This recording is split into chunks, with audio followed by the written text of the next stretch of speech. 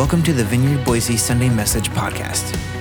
You can join us live on Sunday mornings at 10 a.m. on Facebook, YouTube, and vineyardboise.org/live. Subscribe to our message podcast on Spotify, Apple Podcasts, and Google Podcasts.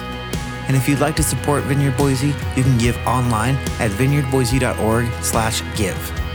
Today's message is brought to you by Pastor Trevor Estes. Enjoy.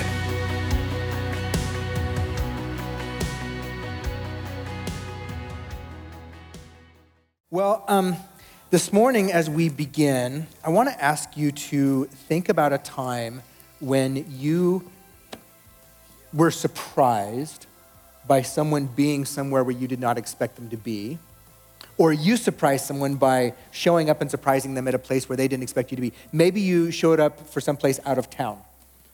Can you think about that? Do you think about planning that, the experience, the shock, the surprise? I'll share with you a personal story just to kind of flesh it out. Here's a photo of my nieces and nephews. This comes from a day in 2016. Actually, right at Christmas time in 2016, when my niece Bonnie surprised her siblings and, well, actually the whole family by showing up. Bonnie's the one in uniform there. And Bonnie had been away in the Navy, and she'd made secret plans with her sister Kona to come back at Christmas time to surprise the family. Now, the rest of our family, we didn't know she was coming home. What we understood is that she was in the schooling phase of her military season, and we understood that she was just overwhelmed with the schoolwork and just didn't have the time to actually come home for the holidays. So that's what we were expecting. But a few days before Christmas, Bonnie quietly flew into Boise, and her sister picked her up at the airport. They went to Costco and got a bundle of flowers, and the very first stop that they made was to go see their mom, Jamie, at her office. And they went into Jamie's office with the flowers, and Bonnie was in full uniform, and she shows up, and Jamie just stood there. She said, I asked her about it. I said, what did it feel like when Bonnie showed up? And she said, I just stood there in shock and in disbelief at what I was seeing. Because I didn't expect her to, it wasn't possible. How is this possible? And then that, of course, turned into joy and of course, hugging. After that, the next stop was she went to their home where her dad, my brother, was working from home at the time. And so Chad had just been texting with Bonnie that day. They have a really close relationship. And she'd been texting with him about how just busy she was with schoolwork and stuff like that. And so when he answered the door and she was standing there, it just did not compute that she was here.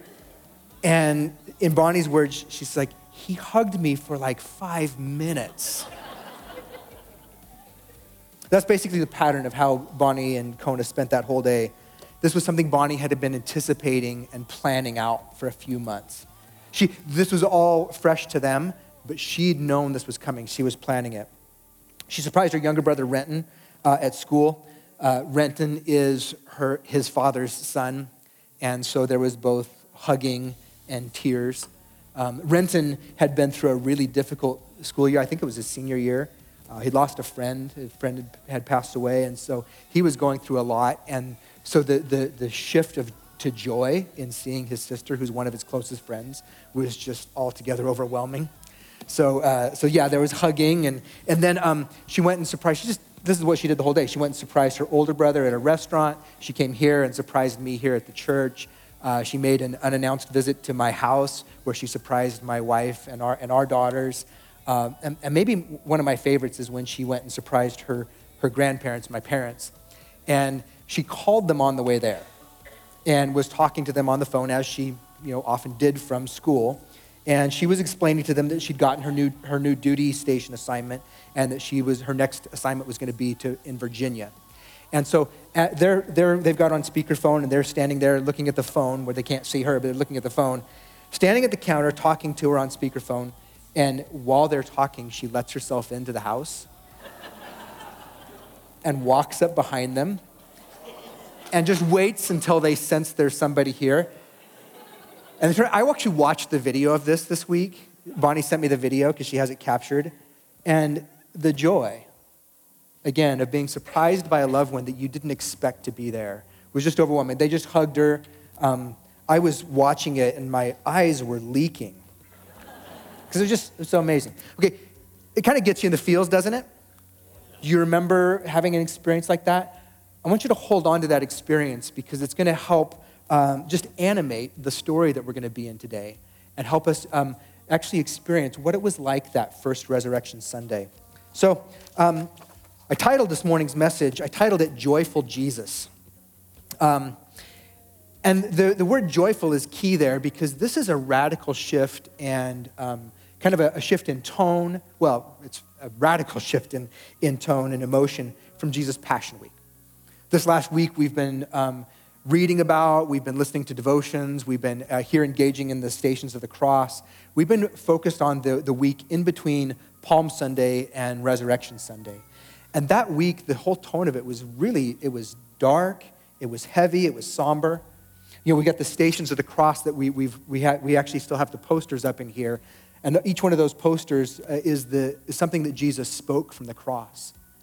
And the words that he spoke from the cross are powerful, and they're rich, and they're meaningful, and they're heavy, right? It was a heavy week. Not only here, but of course there. We thought about what Jesus experienced, the brutality of the cross. Think about what he experienced, the holistic brutality of the cross. Physically brutal, spiritually, emotionally, mentally, socially. Like that's what's been leading into the Sunday. I think about that week, I think Jesus was experiencing the most difficult aspects of the human condition. Even we hear him saying things from the cross. We hear him experiencing abandonment, isolation, loneliness, discouragement. We hear him experiencing the hardest aspects of the human condition. But on the other side of the cross, on the other side of the empty tomb, we find Jesus experiencing some of the most joyful aspects of the human experience. This Jesus that we meet on Resurrection Sunday is joyful Jesus. It's playful Jesus. It's happy Jesus. It's altogether different. He's bringing surprising joy to the people that he's known and loved during his earthly life. So as we pick up the story, we're actually going to be in Luke chapter 24 today. Before we go there, I want to just pull something in from John 20. And I'll just kind of narrate this because we're not going to read this text. But his first appearance, his first stop, again, Bonnie's first stop was to go see her mom. Very deliberate choice. Jesus made a very deliberate choice. His first stop was to see somebody, one of his followers and one of his closest friends named Mary Magdalene. And when he encounters her, Mary is standing outside of the tomb weeping. And remember this, like we think about the emotions. I tried to surface the emotion of this day. When we were missing Bonnie on that Christmas weekend, we were missing her because she was distant. They're grieving Jesus because he's dead. Not distant, dead. So they're not just missing him on their big holiday. This was Passover holiday. That is the biggest holiday of the Jewish year, the Jewish calendar. They're not just missing Jesus, they're grieving him. That's where we meet Mary. She's grieving, and she's standing at the empty tomb, and she doesn't yet understand. She's been told that he's alive, but she doesn't believe it. And what she's doing is she's grieving this latest injustice because what she had done is come to treat his body for a more proper burial. When Jesus was taken off the cross on Good Friday, it was a hurried burial because they had to get it over with before sundown on Passover. And so they didn't get to treat the body the way that they would treat a body with oils, with spices, with kind of anointing the body for burial. And so first thing that morning, she and a couple other ladies had gathered, first thing in the morning, that's what they went to do. Instead, they found an empty tomb, and then, now she's standing there by herself just grieving because this latest injustice means that she can't even give him the honorable burial he deserves. So while she's weeping, the gardener walks up, and he just asks a simple question. He says, "Why are you so sad?" And she turns and she sees the gardener and she thinks to herself, he knows something. Either he was involved or he at least knows what they did with the body. And so she begins to beg him, "Would you tell me? Tell me what they've done with my Lord. I'll go get him myself. I will go get him. You don't need to do anything. Just please tell me." And he looks at her and then he says her name in a way that only one person has ever said it in her entire life. And he just says, Mary. And it's Jesus. The gardener's Jesus. And she's doing that whole this does not compute. And she just throws herself on him and she hugs him. And she hugs him and he lets her for a while. And eventually he says, okay, you can't hold on to me forever. In fact, what I need you to do is you're my first witness. Go tell the others that I'm alive and that I'll meet him in Galilee. So he sends her off. That's his first stop. He makes a second appearance. This is the one that we're going to be looking at this morning. It's in Luke chapter 24. Here, we'll put this on the screen. We're going to be using primarily the NLT version this morning, but you can read it in your Bibles or in your app. Luke 24 says, the same day, meaning that same Resurrection Sunday, 2 of Jesus' followers were walking to the village of Emmaus, 7 miles from Jerusalem. And as they walked along, they were talking about everything that had happened.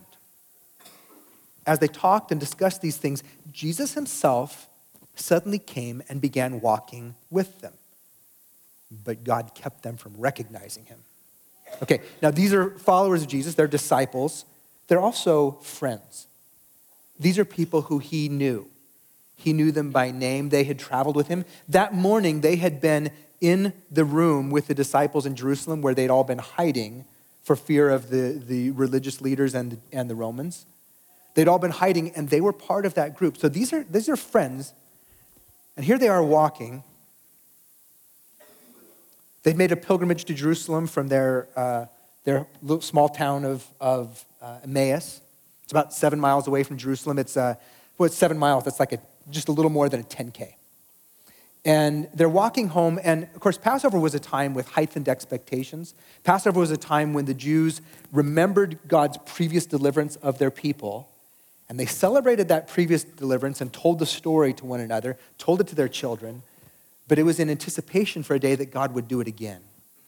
And so whenever Passover came around, there was this anticipation. Is this the time when God will once again intervene and free our people? And this particular Passover, they had heightened expectations, higher than normal, because they were following Jesus. And he was a messianic figure. And so they'd come into Jerusalem with thinking, this is the perfect time for him to launch his campaign, right? This is the perfect time for him to free Israel. This is like his coming out party where everybody's going to know who he is, not just those of us who follow him. But then the carpet got yanked out from underneath them. And the one who was welcomed in Jerusalem was just a few days later crucified, tortured to death. And here they are shuffling home in shock and disappointment, grief. They're processing everything that happened, probably wondering how they got it so wrong. And all of a sudden, this strange person shows up and inserts himself into their conversation. That's a bold move, right? You ever had that happen? Somebody just inserts himself into your conversation? Inserts himself to the conversation. This is how it goes. He asked them, what are you discussing so intently as you walk along? They stopped, sadness written across their faces. Then one of them, Cleopas, replied, you must be the only one in Jerusalem who hasn't heard about all the things that have happened there these last few days. What things? Jesus asked. Now, can you appreciate this? He's walking the same direction they are. He's clearly just left Jerusalem as they are leaving Jerusalem. They're on the same road, going the same direction. And they're like, how do you not know? Everyone in Jerusalem, whether you were a fan or not, knows what just happened to this person, Jesus. How do you not know? And so they're incredulous, and he's just trying to keep a straight face. He's like, no, what things? Playful Jesus. Verse 19, the things that happened to Jesus, the man from Nazareth, they said. He was a prophet who did powerful miracles, and he was a mighty teacher in the eyes of God and all the people. But our leading priests and the other religious leaders handed him over to be condemned to death, and they crucified him. We had hoped he was the Messiah who had come to rescue Israel. This all happened 3 days ago. And then some women from our group of his followers were at the tomb early this morning, And they came back with an amazing report. They said that his body was missing, and they'd seen angels who told them Jesus is alive. And some of our men ran to see, and sure enough, body was gone, just as the women had said. Did you catch that? They're like, yeah, the women said the body was gone and that he was alive. Well, the men found the body was gone. They couldn't verify that he was alive, but they verified the body was missing. Here's the thing. This is just a quick side note. This is one of the evidences that biblical scholars and students of first century culture point to say that the resurrection of Jesus was a historical fact. It wasn't a fable that was concocted by disappointed disciples. And here's the reason why. Because women's testimony was not considered reliable or trustworthy in their culture. And so if you were trying to concoct a story and trying to pull one over on people, you would choose a more culturally credible eyewitness. But Jesus seems to think differently. Who did he show up to first? Verse 25, then Jesus said to them, you foolish people. Now, remember, they don't yet recognize him. Then Jesus said to them, you foolish people. You find it so hard to believe all that the prophets wrote in the scriptures. Wasn't it clearly predicted that the Messiah would have to suffer all these things before entering his glory? And then Jesus took them through the writings of Moses and all of the prophets, explaining from all the scriptures the things concerning himself. We have a Bible that we love around here. It's actually a children's Bible that we recommend for adults. It's called the Jesus Storybook Bible, and the tagline of it is that every story whispers his name. And the beautiful thing about this Bible is that every story at the end of it, the author says, this is how this pointed to Jesus. And that's what he did. He basically took him on a Jesus Storybook Bible reading of Scripture. It's a 10K walk. I think he probably met them early on in the 10K, right? Average pace, you can do that 3 hours if you're walking leisurely, right? You can walk 2 hours if you're speed walking. This was not a speed walking environment. Remember, these guys are shuffling because they're depressed. That's the best 10K walk ever. Jesus explaining scriptures, showing how everything pointed to him. He talked to him about the Passover lamb, how that pointed to him. Talking about the death of the firstborn that led to the leading out of slavery in Egypt. Talked to him about the bronze serpent put on a pole and held up in the wilderness. Anybody who looked on the pole was rescued, was saved, was healed. He took him through all that. He took him through Psalm 22. Psalm 22, we looked at it this week. Every phrase that he spoke from the cross pointed back to Psalm 22. He took him through all of that. And all the while, they don't recognize him. Verse 28, by this time they were nearing Emmaus, the end of their journey. Jesus acted as if he were going to go on, but they begged him, stay the night with us since it's getting late. It's evening time. They get to Emmaus and they're like, well, this is where we're stopping. Where are you going? He's like, I'm just going to keep. And they're like, oh, no, come on. We don't even know your name. Come stay with us. You've been so helpful. So he went home with them. As they sat down to eat, he took the bread and blessed it. Then he broke it and gave it to them. And suddenly their eyes were opened and they recognized him. And at that moment, he disappeared.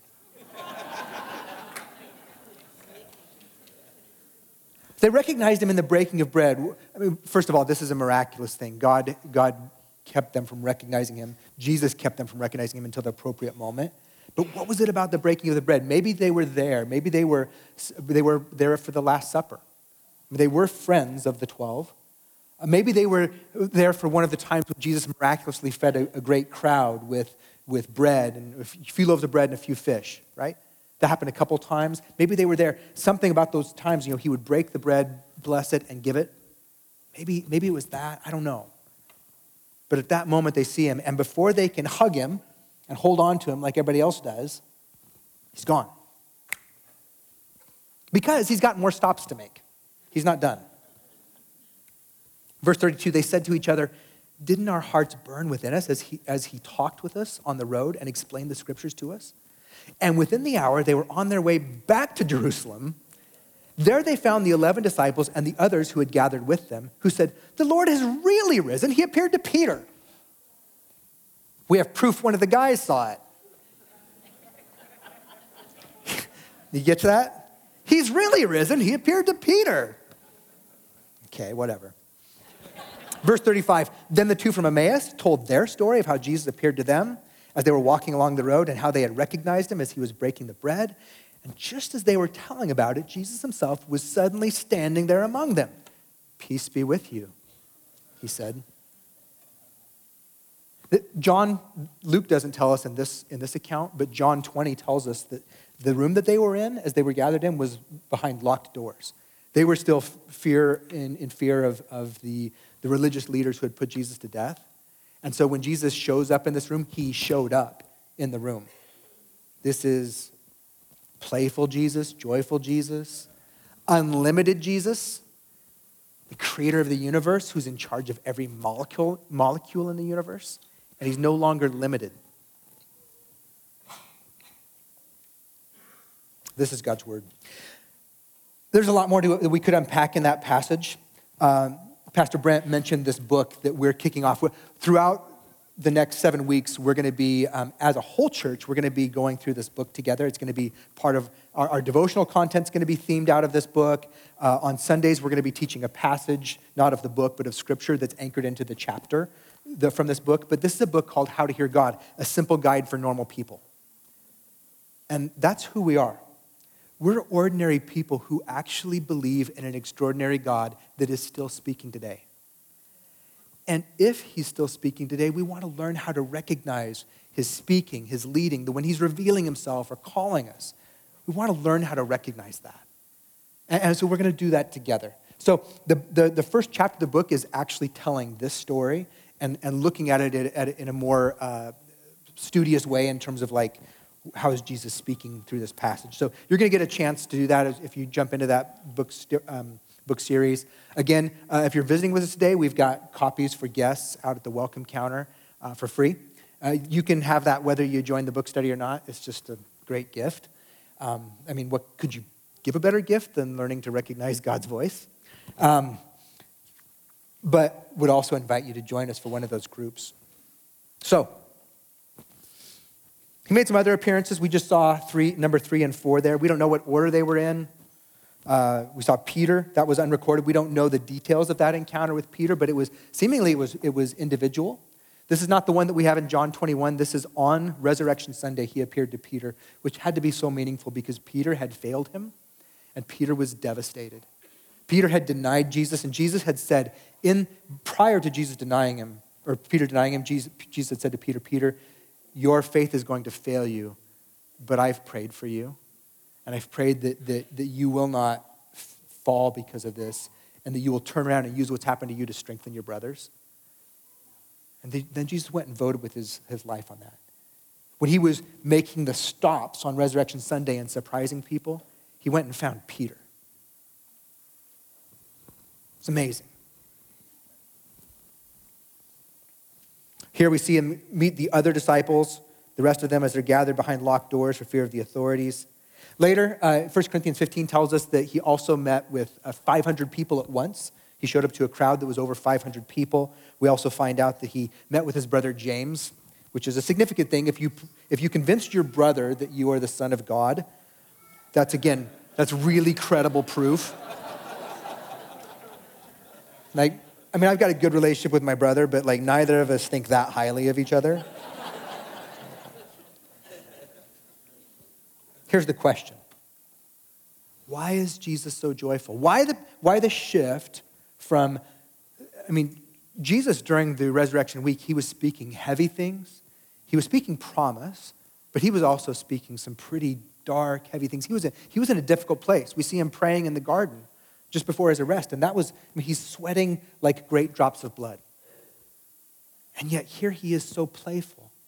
This, I want us to experience this because sometimes we can read these stories and we can become so familiar with them that we just read them and we're like, yeah, he showed up. He really loved these people. His encounter with them was no different, no less loving than what Bonnie experienced every time she surprised one of us and we threw our arms around her and hugged her.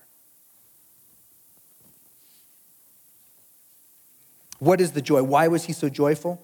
Well, the joy is, of course, it's each of these specific encounters because Jesus was a real person who had real relationships and really loved these people. So it is, of course, these specific encounters, but it's so much bigger than that. This is a joy that stretches across the cosmos and throughout eternity. This is the moment that Jesus had not just been anticipating for a few months. He'd been anticipating this since the beginning. The beginning. This is the moment that Jesus was announcing when he breathed out one of the phrases that we have here that he spoke from the cross. When he spoke out, "It is finished." This was what he was longing for. Yesterday's devotions, Pastor Mike compared this joy to the arrival of a newborn baby after an intense and painful labor. This is what Mike wrote in the devotions. Perhaps then the loud cry, this is Jesus saying, "It is finished." Perhaps then the loud cry is the one accompanying the final push in all of its primal, inarticulate glory, like a mother bearing down with all her might, with that exhausted mom now saying through relieved tears of joy, "Nishlam, Nishlam." The labor is ended, the ordeal is complete.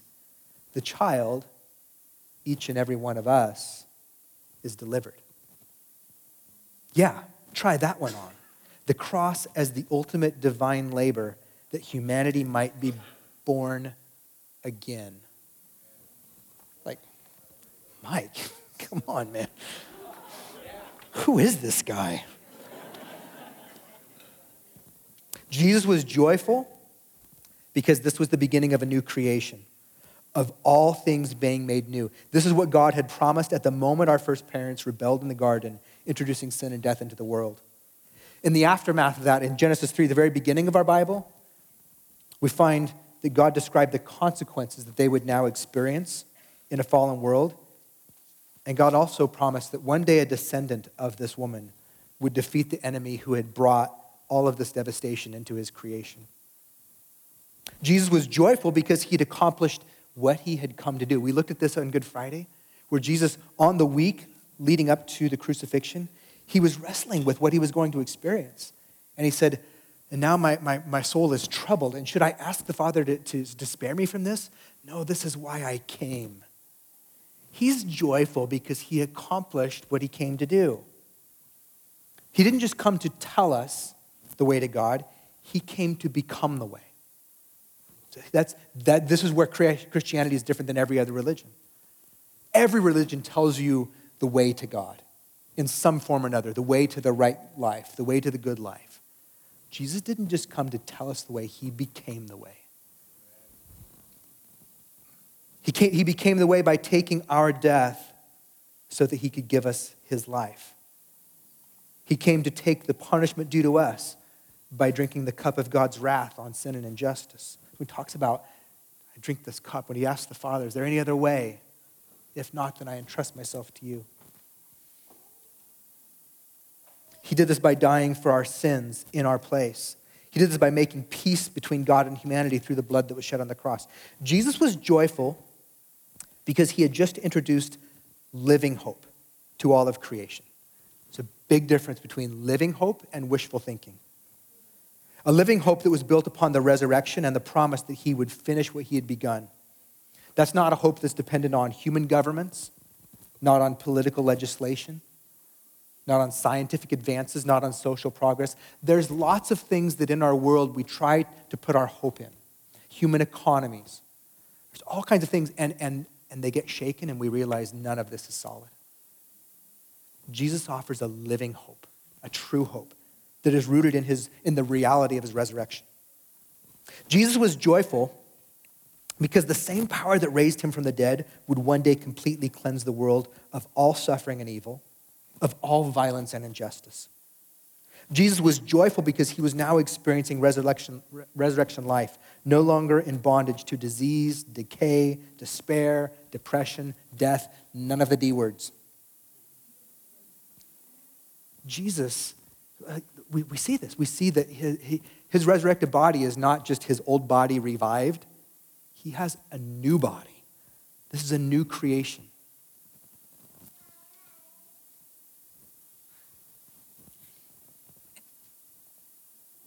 He was not experiencing, here's the thing, Jesus was not experiencing this resurrection life as the only one to ever experience it.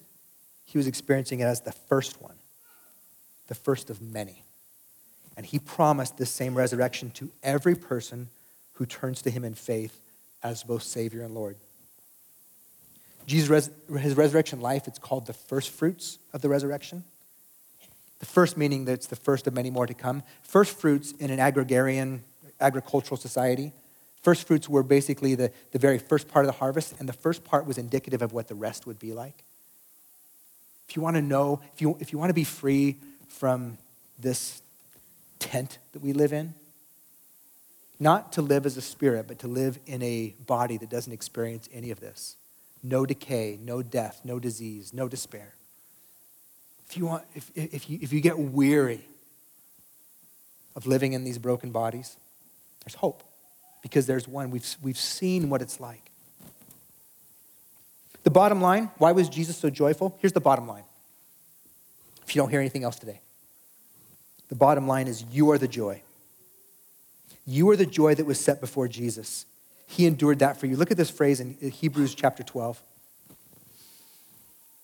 This is the author of Hebrews describing Jesus. He's telling believers who are weary in their following Jesus, they're experiencing persecution, they're experiencing hardship, and he says, since we are surrounded by so great a cloud of witnesses, let us also lay aside every weight and every sin which clings so closely. Let us run with endurance the race set before us, looking to Jesus, the founder and perfecter of our faith, who for the joy that was set before him endured the cross, despising the shame, and is seated at the right hand of God. You are the joy. Mary was the joy. Peter was the joy. The 12. They were all the joy that was set before him. But it wasn't limited to them. You are the joy.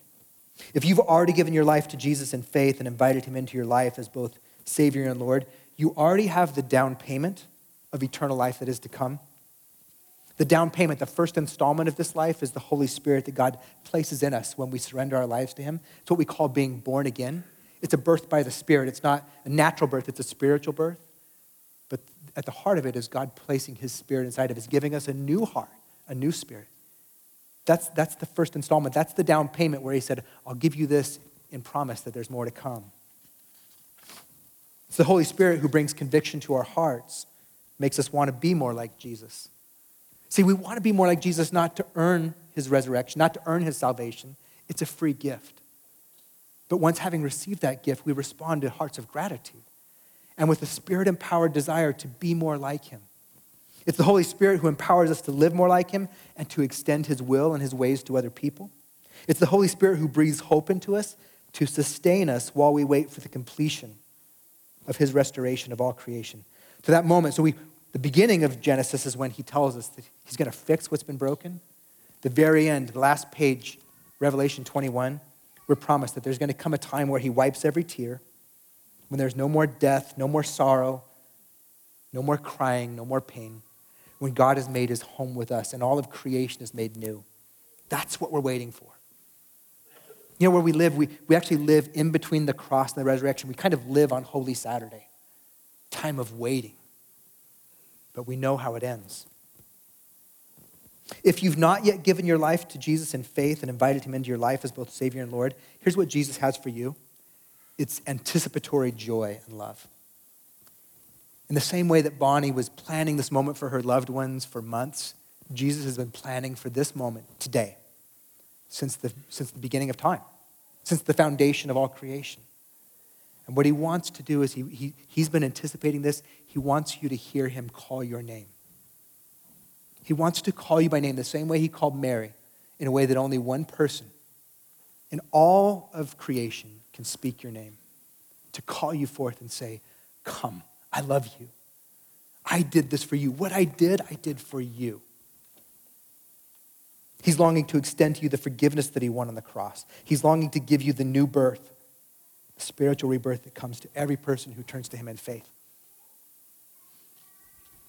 I don't know why you came here. Some of us come because it's Easter and this is a big moment in our faith. And so every Easter is special. Christmas is special. Easter is special. because these are the anchors of our faith. We revisit those stories and we retell them just like the Jewish people told the story of the Passover. We retell the story because it gives us hope. But we also tell the story to invite others to join us. I'm going to ask you to stand with me. Let me just ask you this question. As we talk about, we look at joyful Jesus, we see happy Jesus, and he's calling out your name. Do you feel that this morning? Do you sense that Jesus loves you? That same anticipation, that when we see one another, we give that hug that just doesn't stop. Jesus loves you with that kind of love. He's just waiting for you to receive that love. So I just want to give you the invitation this morning. Maybe can we just close our eyes? And I just want to give you an invitation this morning. If you're here and you've never personally responded to Jesus, maybe you're familiar with the story, maybe you grew up attending church sometimes. Maybe you've heard these stories before, but you've never personally responded to Jesus. The story of him interacting with all of these individuals personally, that's a foreign experience to you. But maybe you're sensing a stirring. Here's what that is. That's Jesus calling your name. The same way that he spoke and he said, Mary. If there's a stirring in your heart, maybe your heart's beating a little bit faster. Maybe you're thinking to yourself, this seems too good to be true. That all I have to do is say yes. My sins are forgiven. I'm given eternal life. I'm given a living hope. I'm given a spiritual rebirth, a new birth. If that seems too good to be true. If that's type of stuff rattling around inside your mind and heart right now, that's Jesus inviting you, saying, I did this for you. Maybe you grew up in the church, or grew up in faith, but you drifted. Maybe you had a season of running away from God. Maybe a season of deconstruction, and you're trying to put it back together. You know that faith is important. You're trying to figure out, what does this look like? And Jesus is inviting you today. Maybe you got baptized as a child, but today would mean something different. And so this morning, if you're responding to Jesus for the first time, you don't have to get baptized. There's an invitation to that. And that's what a lot of people did when they first put their faith in Jesus in the first century, is they immediately were baptized. But if you just want to respond today and raise your hand, I just would like to pray with you for a moment.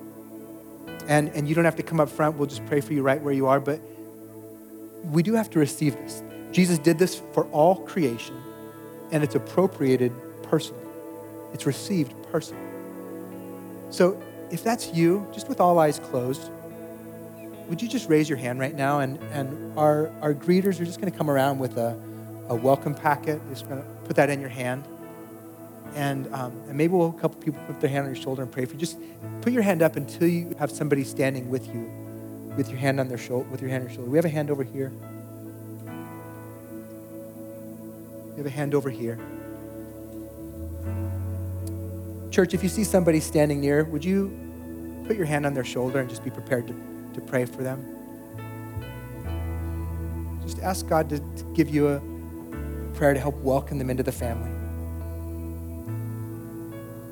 Greeters, we have packets. Now, if you raised your hand, again, you can be baptized. I'm just going to say a prayer. Lord Jesus,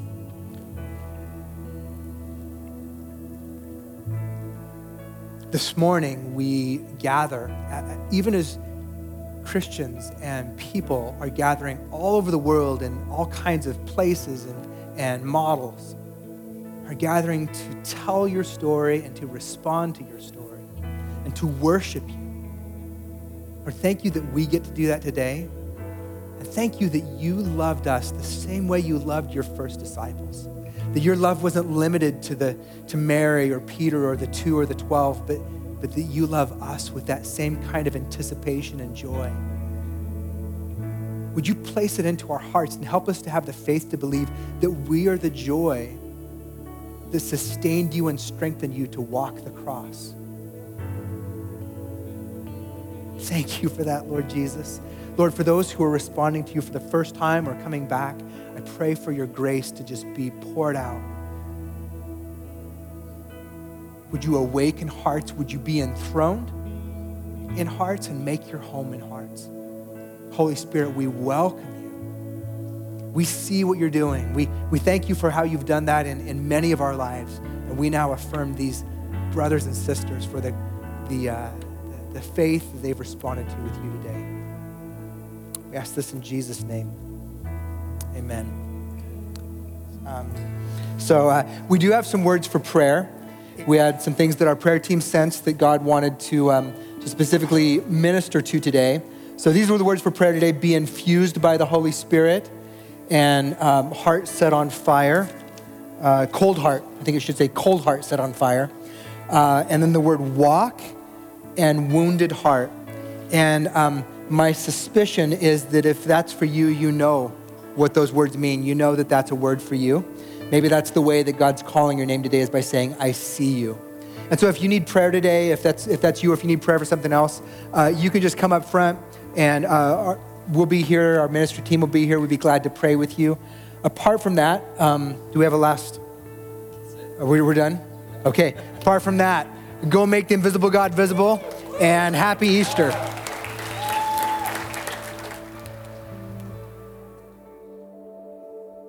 Thanks for listening.